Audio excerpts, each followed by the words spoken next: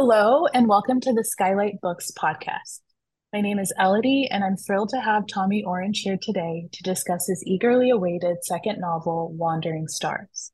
His debut novel, There, which follows 12 Native Americans living in Oakland as they prepare and travel to the Big Oakland Powwow, was a finalist for the 2019 Pulitzer Prize and received the 2019 American Book Award.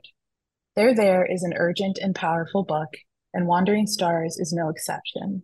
In the novel's opening pages, we meet Jude Starr, a young man who survives the 1864 Sand Creek Massacre. From there, we follow Jude to Florida, where he is imprisoned with Victor Bear Shield, a fellow survivor. If these names sound familiar, it's because Jude Starr and Victor Bear Shield are the ancestors of Opal Viola Victoria Bear Shield and Jackie, Luther, Orville, and Lonnie Redfeather, characters we encounter and fall in love with in There. Wandering Stars is about addiction and identity, survival and love, and a moving portrait of a family as they attempt to process, recover, and heal from a legacy of institutional violence and trauma. Tommy Orange is a graduate of the MFA program at the Institute of American Indian Arts. An enrolled member of the Cheyenne and Arapaho tribes of Oklahoma, he was born and raised in Oakland, California. Thank you so much for being here, Tommy. And I would love to start with a reading from the book, and then we can talk some more. Chapter 10. Everything Blue. Charles Starr was writing again. He didn't know it would be the last time. It was the morning before the morning he would wake up to rob a general store. He was trying to convince himself of something, that he would die soon, that he would not. Did he think he would die because he was going to do a robbery at gunpoint and the person he would rob might pull out a gun and shoot him? Did he think this was what brought him to the page to write in a way he hadn't been able to before? If it worked to make him write, would he need to keep taking these kinds of risks in order to keep writing? What was he writing? There were connected points, events, and the people he'd come from that he wanted to try to say without delivering them into the vanishing, where it was assumed his people were headed. Everything had become so muddied, so filthy feeling, his own skin spattered with mud from the mess they made. His parents by mixing their blood and making him. Surely there was a story he was a part of that spoke to the purpose of his life. But the answer to why anyone had come here to live and to die was never clear, nor why some died too soon and others past ripe, who looked like rotting fruit fallen from the tree.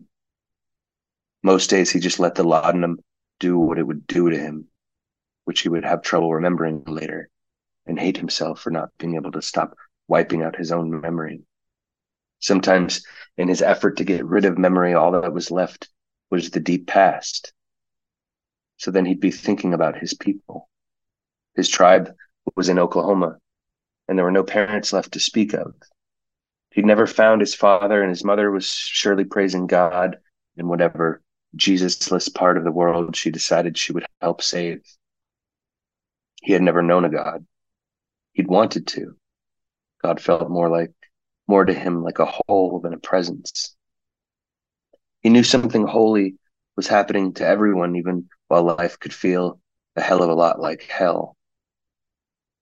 There were other people who hadn't made you, who ended up making you. There was Opal. There had always been Opal. The purity of her voice, her sound mind. She was a stone. But he felt his entire worth gone, despite having Opal. She couldn't be had.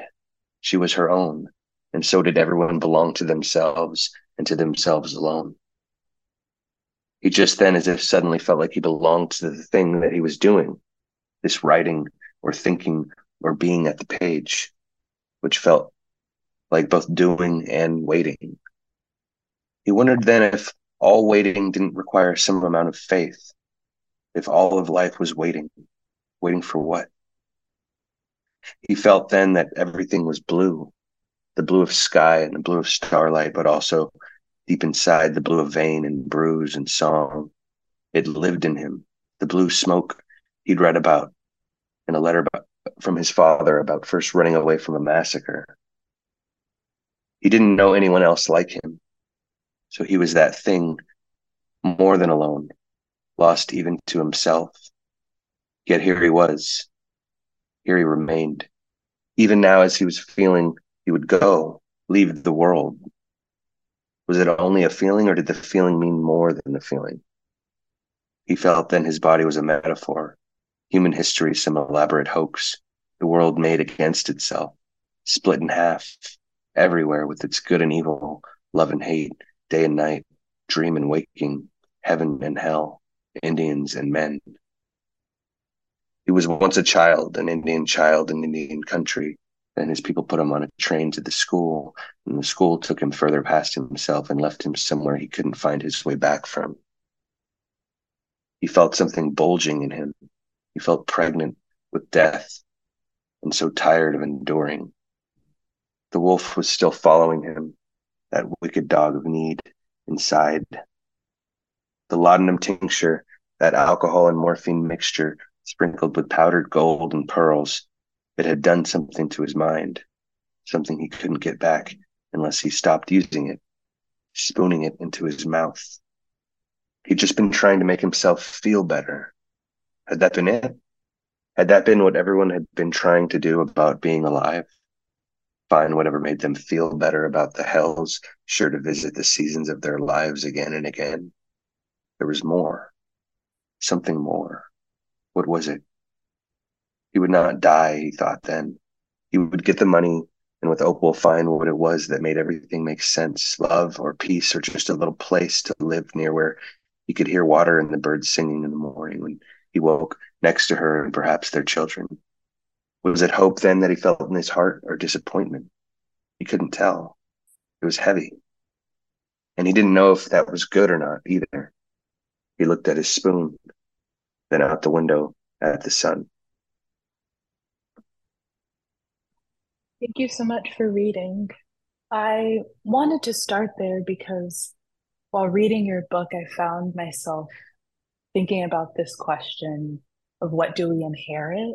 That just was a question I kept returning to when reading the book. And it's such a powerful book about trauma and ancestry and what's passed down to us and what we don't even know is passed down to us and how we attempt to understand our history, our personal history, which I think is also connected to the history that is the United States or the idea of the United States or America. And all of that is just to say, was there a similar question driving your work, or were you also thinking about inheritance? Yeah, I think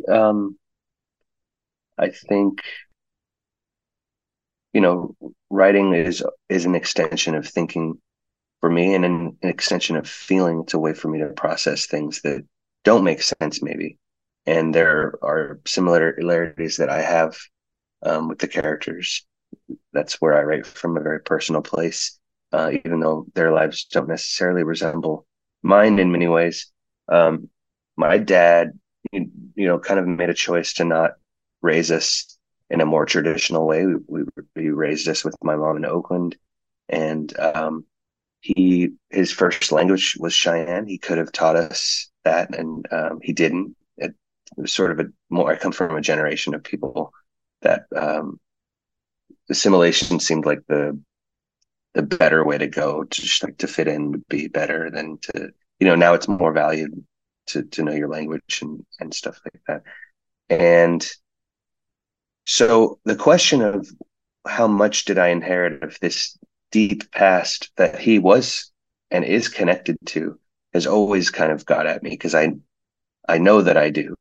Um, and I grew up with him, so there's stuff that he directly passed to me, but he was raised by his grandparents and great grandparents, and sort of abandoned by his own parents.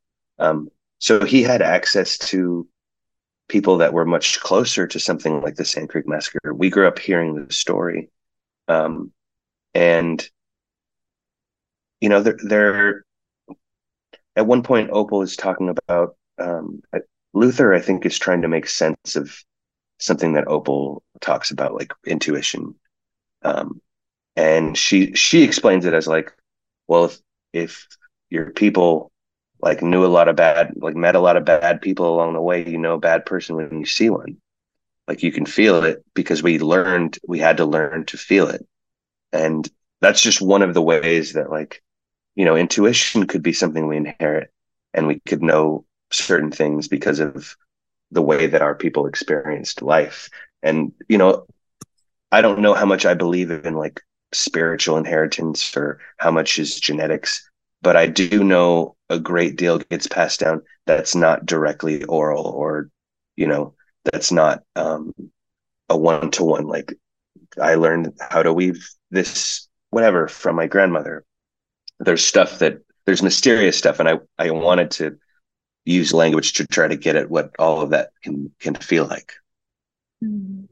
Yeah, I think the mystery of it is really interesting, and you can feel how some of the younger characters, which I found so moving, how they are so desperate to understand themselves, but there's no clear answer and there's no like easy place to land.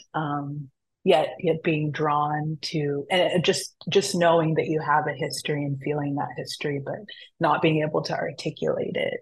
And I feel like you see how these different characters try to find a language for that path. Um, and yeah, I think one thing that was super interesting was it felt like there was a through line of a connection between creation and experience. If not creation and suffering, but this idea of like alchemizing um, a painful experience. Like there's that wonderful moment early on with the trumpet and um, Charles like performing his pain and everyone being able to really feel it and that being such a powerful moment. Were you thinking about that as well while writing the book? Yeah, definitely. I mean, music and art obviously are important to me. Um, Maybe not the music part, obviously, but like my undergrad's in sound engineering, and I played music before I was a writer. Um, and so I that stuff kind of like I didn't plan for that stuff to get in, and then once it was in, I wanted to have it be able to earn its place, so I leaned into it. But like even at the beginning, Jude Starr and Victor Bearshield are just like playing a drum and singing, and there's sort of a lift that happens from out of a lot of the suffering that they're going through. And I think that's something that a lot of the characters connect to, this idea of transcending the pain and even using the pain as part of what will allow them to transcend. um, it's definitely something that it's one of the saving graces of my life, and I think a lot of people go to art to not only to be transported, but to have something to to be moved, to have some, to feel something and have it move them, to have an experience like that. So I wanted that for the characters, um, and yeah, it just sort of found its way as a through line. As I wanted to have as many things, positive and negative things that existed through the generations. Mm. Yeah, I think I read or heard that you're a runner, and Orville ends up becoming a runner in the novel. And I was thinking or wondering if that was something that felt was a personal connection. Yeah, definitely. I played roller hockey, and I sort of gave that to one of the characters named Sean Price. So I I have myself as a resource to pull from, and I don't tend to base characters on real people, and so inevitably my characters will take on the things that are important to me. But I also, by having a lot of experience with those things, I can better write into them. Um, and running in many ways saves me still, in similar ways as Orville. And what made you want to return to Orville's family? Because, There There has so many characters, but we come back to that family, and you're really going back to what feels like the beginning in some ways. So what made you want to go back to Orville? Or there was something about the idea that Orville was shot while dancing at this gathering of Native people, and um, and this layering of history and how we're affected by history, how history affects the present. It just felt like there was a lot of layers to write into when I thought about Orville, and I leave it sort of unknown at the end of there. And I also wanted to resolve that piece, and have it play out. It's not an easy resolution, but to have it play out as like, how would you come back from that? And there's a lot of people that suffer from shootings in this country, and usually it's just a headline and a number, but we don't check back in with people and see how they made it through. And so that was also interesting to write into. um, and we've gone through this opioid crisis, and it all just felt like it fit something that had layers that I wanted to write into. Yeah, there's that moment where Orville is searching for survivors on YouTube. And just the idea of that was or specifically students and young people who have survived school shootings. And that was just a moment where that felt so contemporary and so like awful and real, and just hit me in a different way because like you're saying, again, we always see it as the headlines, but to see it in that context was just really jarring. But it was like, of course, like kids are going online and trying to talk about or talking about their experiences.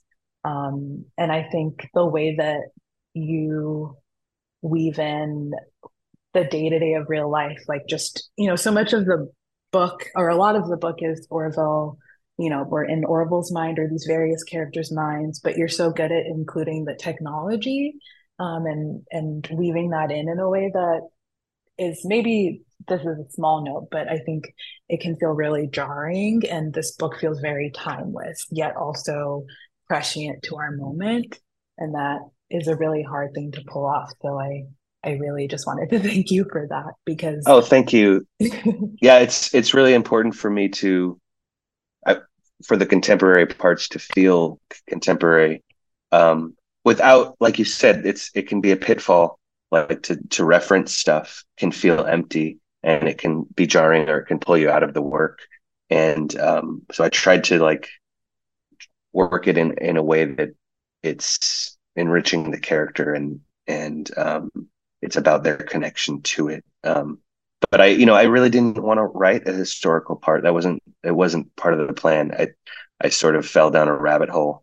Um, um, I was in Sweden for the translation of There, and I saw a newspaper clipping that led me to all this prison, castle, Fort Marion boarding school history, and it was because it was connected to my tribe, Southern Cheyennes, and we don't show up that much in history. Like specifically, Cheyennes do as a whole, but Southern Cheyennes, we don't we don't have a big part in history. And this was a huge, even though it's kind of an awful part of history to be the blueprint for the boarding schools, but it's still a crucial part of history. And um, the reason I ended up tying it all together, not just like writing a separate book, was because I was doing the research, um, and I saw the list of the names of the prisoners, at Fort Marion Prison Castle, and in reality, one of them was named Star, and another one was named Bearshield, and I was like, whoa! And so when I saw that, I was like, oh, I'm going to connect. This is going to be a family line that leads all the way back to this. So wow. So that was completely coincidental. yeah. Completely. Wow. Oh, I I know love it.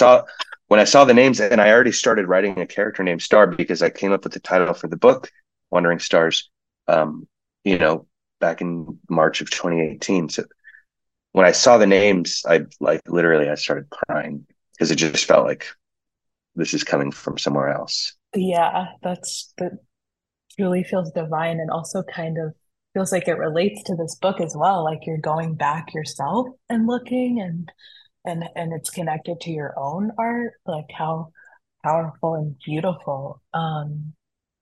Yeah, I was in reading too, and especially because you get into the history and there is I was reminded of the prologue in there where you're really outlining like, okay, this is the history, that hasn't been told about this country.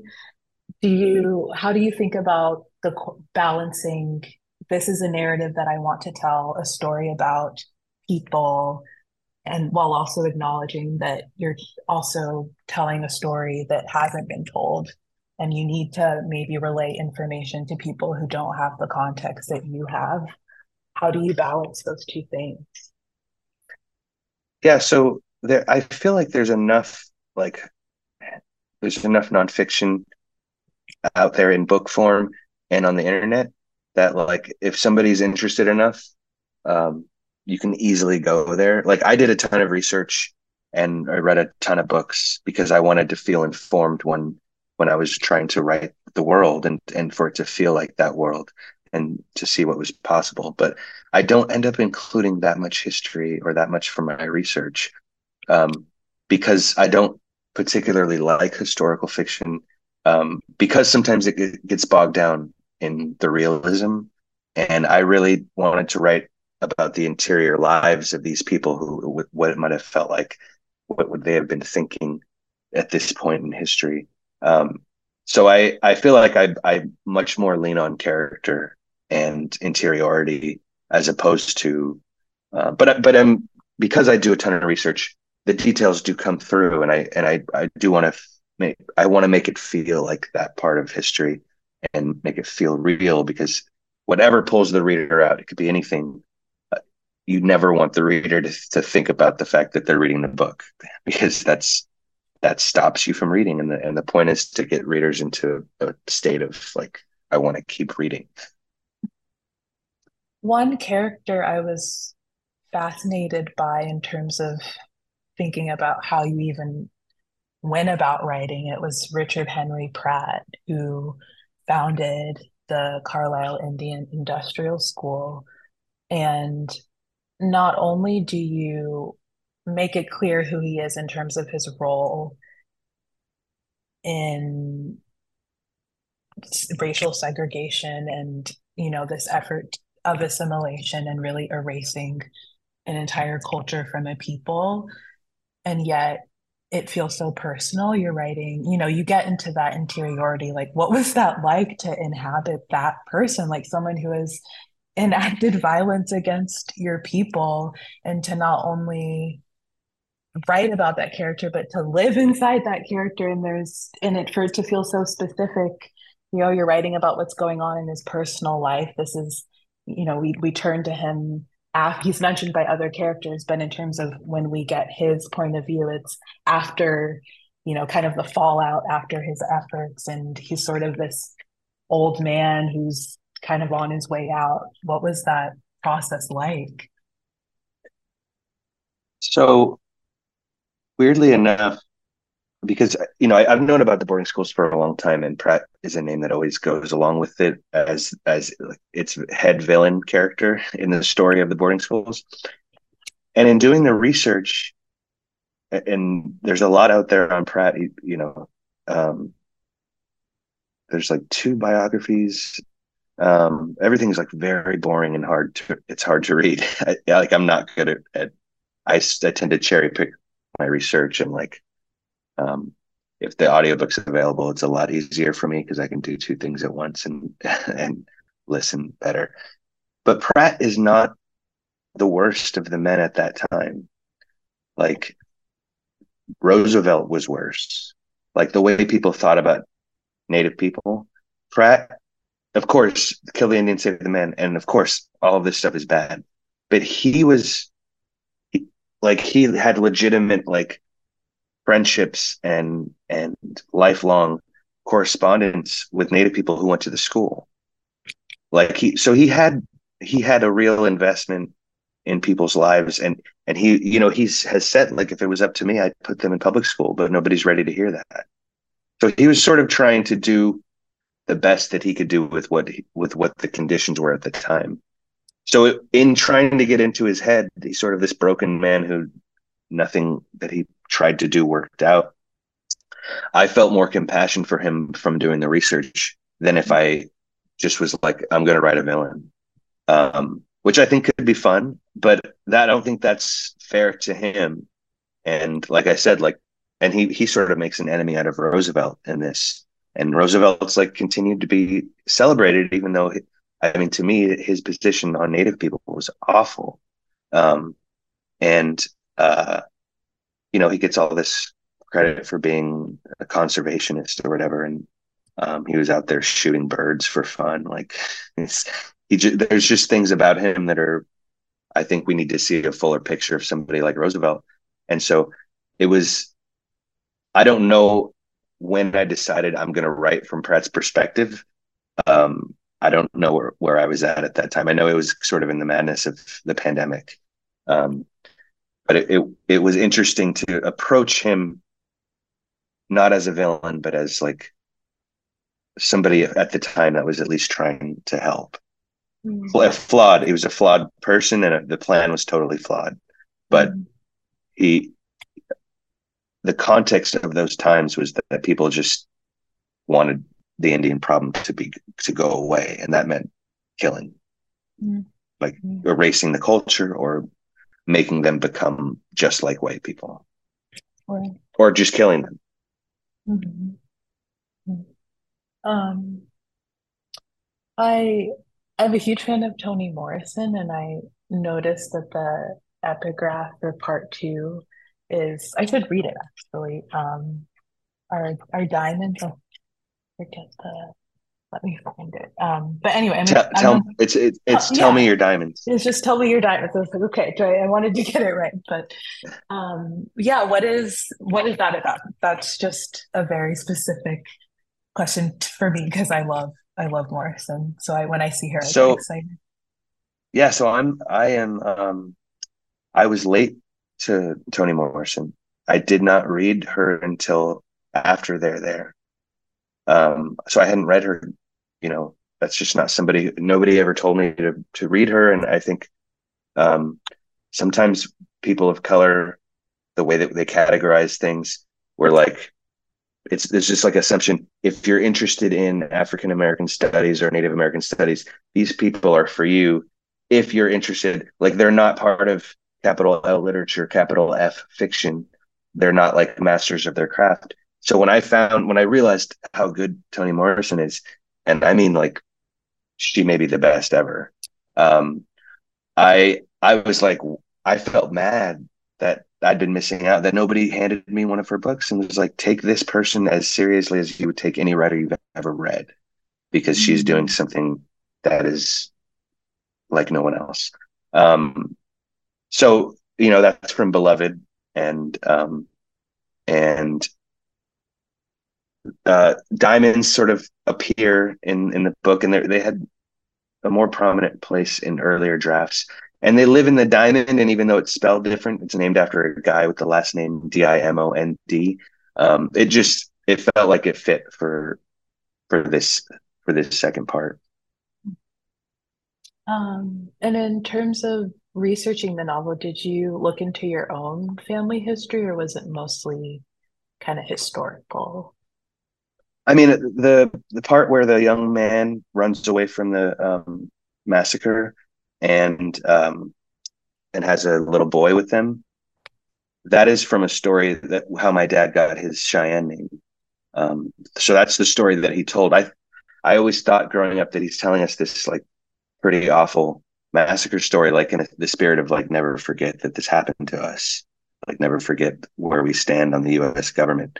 We had like a white flag and an American flag that they told us to put there because we were protected, and they came after women and children. It was, I thought it was told in that spirit, which is perfectly fine, and that's probably important to remember too. But it was his naming story. The whole thing is about the boy saving it was a baby. It wasn't a little boy, but that was where my dad's name came from. So that part is directly from the family. And then there are aspects of Jude Star, like my people are in that area in El Reno. But we didn't have a boarding school history. So that is where it's completely fiction, and that was just research. Yeah. And one thing I thought about too is I feel like since the time There came out, there's been a lot more general cultural awareness of the history that your works speak to. And even if that's just in something like films and TV, just some things that come to mind are Reservation Dogs and, recently Killers of the Flower Moon. How do you feel about that? I know that's a big question, but it seems like there's more representation happening. Obviously Killers was written by a white man coming from a very specific perspective. But yeah, how do you feel about this question of like representation and what it can offer? I think it's probably the most exciting time we've had for representation for Native people. So I feel like, I could tell you something more nuanced and complex that has sort of barbs in it about how I feel, but I'd rather just say I think it's the most hopeful I've ever felt about how, Lily Gladstone's up for an Academy Award, and even just Killers of the Flower Moon, despite what problems people might have with it, we had we had a big cast in there, and this is a story that was told from our perspective, which was first told from the FBI perspective. So even if it was written by a white man, attention on us historically has been good. Like Dances with Wolves, when it swept the Oscars, it created like a little renaissance in interest in us. And that means people are like, they want to publish us, they want to cast us in movies. And all of this is good for representation. So Reservation Dogs is amazing. So is Rutherford Falls. There's a lot, like the new True Detective season has like this big Alaska Native component. So I think it's a super exciting time for us, and it's much needed. It is just pathetic how long, like, the way people have thought of us as just like related to pilgrims or related to cowboys. That's basically what we were, and always historical. So as much contemporary representation and as widely as we can be seen on the biggest stages, it's going to bring a lot of healing for us because we haven't been able to move out of history, and that's super harmful. So the way you think of yourself and the way that you think of other people thinking of you in the American imagination. So I'm super hopeful. I want to answer it in a really positive light because that's how I feel. Nice. Yeah, it feels super exciting on my end too, and it feels like we're in such a weird time in this country. Like I feel like everything is happening. Like we're figuring out so much. It feels like so much is being unearthed, and yet we're still working it out. But I'm really grateful for this book because it felt, yeah, like I mentioned earlier, contemporary and so present, but also connected to the past. And I think it's a book that should be required reading in Oh, schools. thank you. Yeah, or just for anyone really who's interested in history and how it relates to us and our lived experience. So thank you so much, Tommy, for being on the podcast and taking the time to chat about your process and the book. Yeah, thank you so much for having me on, and for all of your very thoughtful and with compliment embedded questions. I really appreciate that.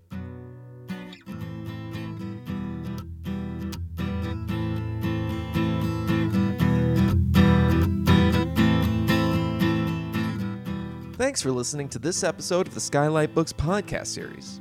We hope you enjoyed it. If you'd like to check out the book featured in this episode, or others, please visit skylitbooks.com. If you're in the Los Angeles area, stop by for one of our live in-person author events. You can find a calendar on our website. If you like this podcast, leave us a review. It really helps us out. Our music is by Duck the Piano Wire. Till next time.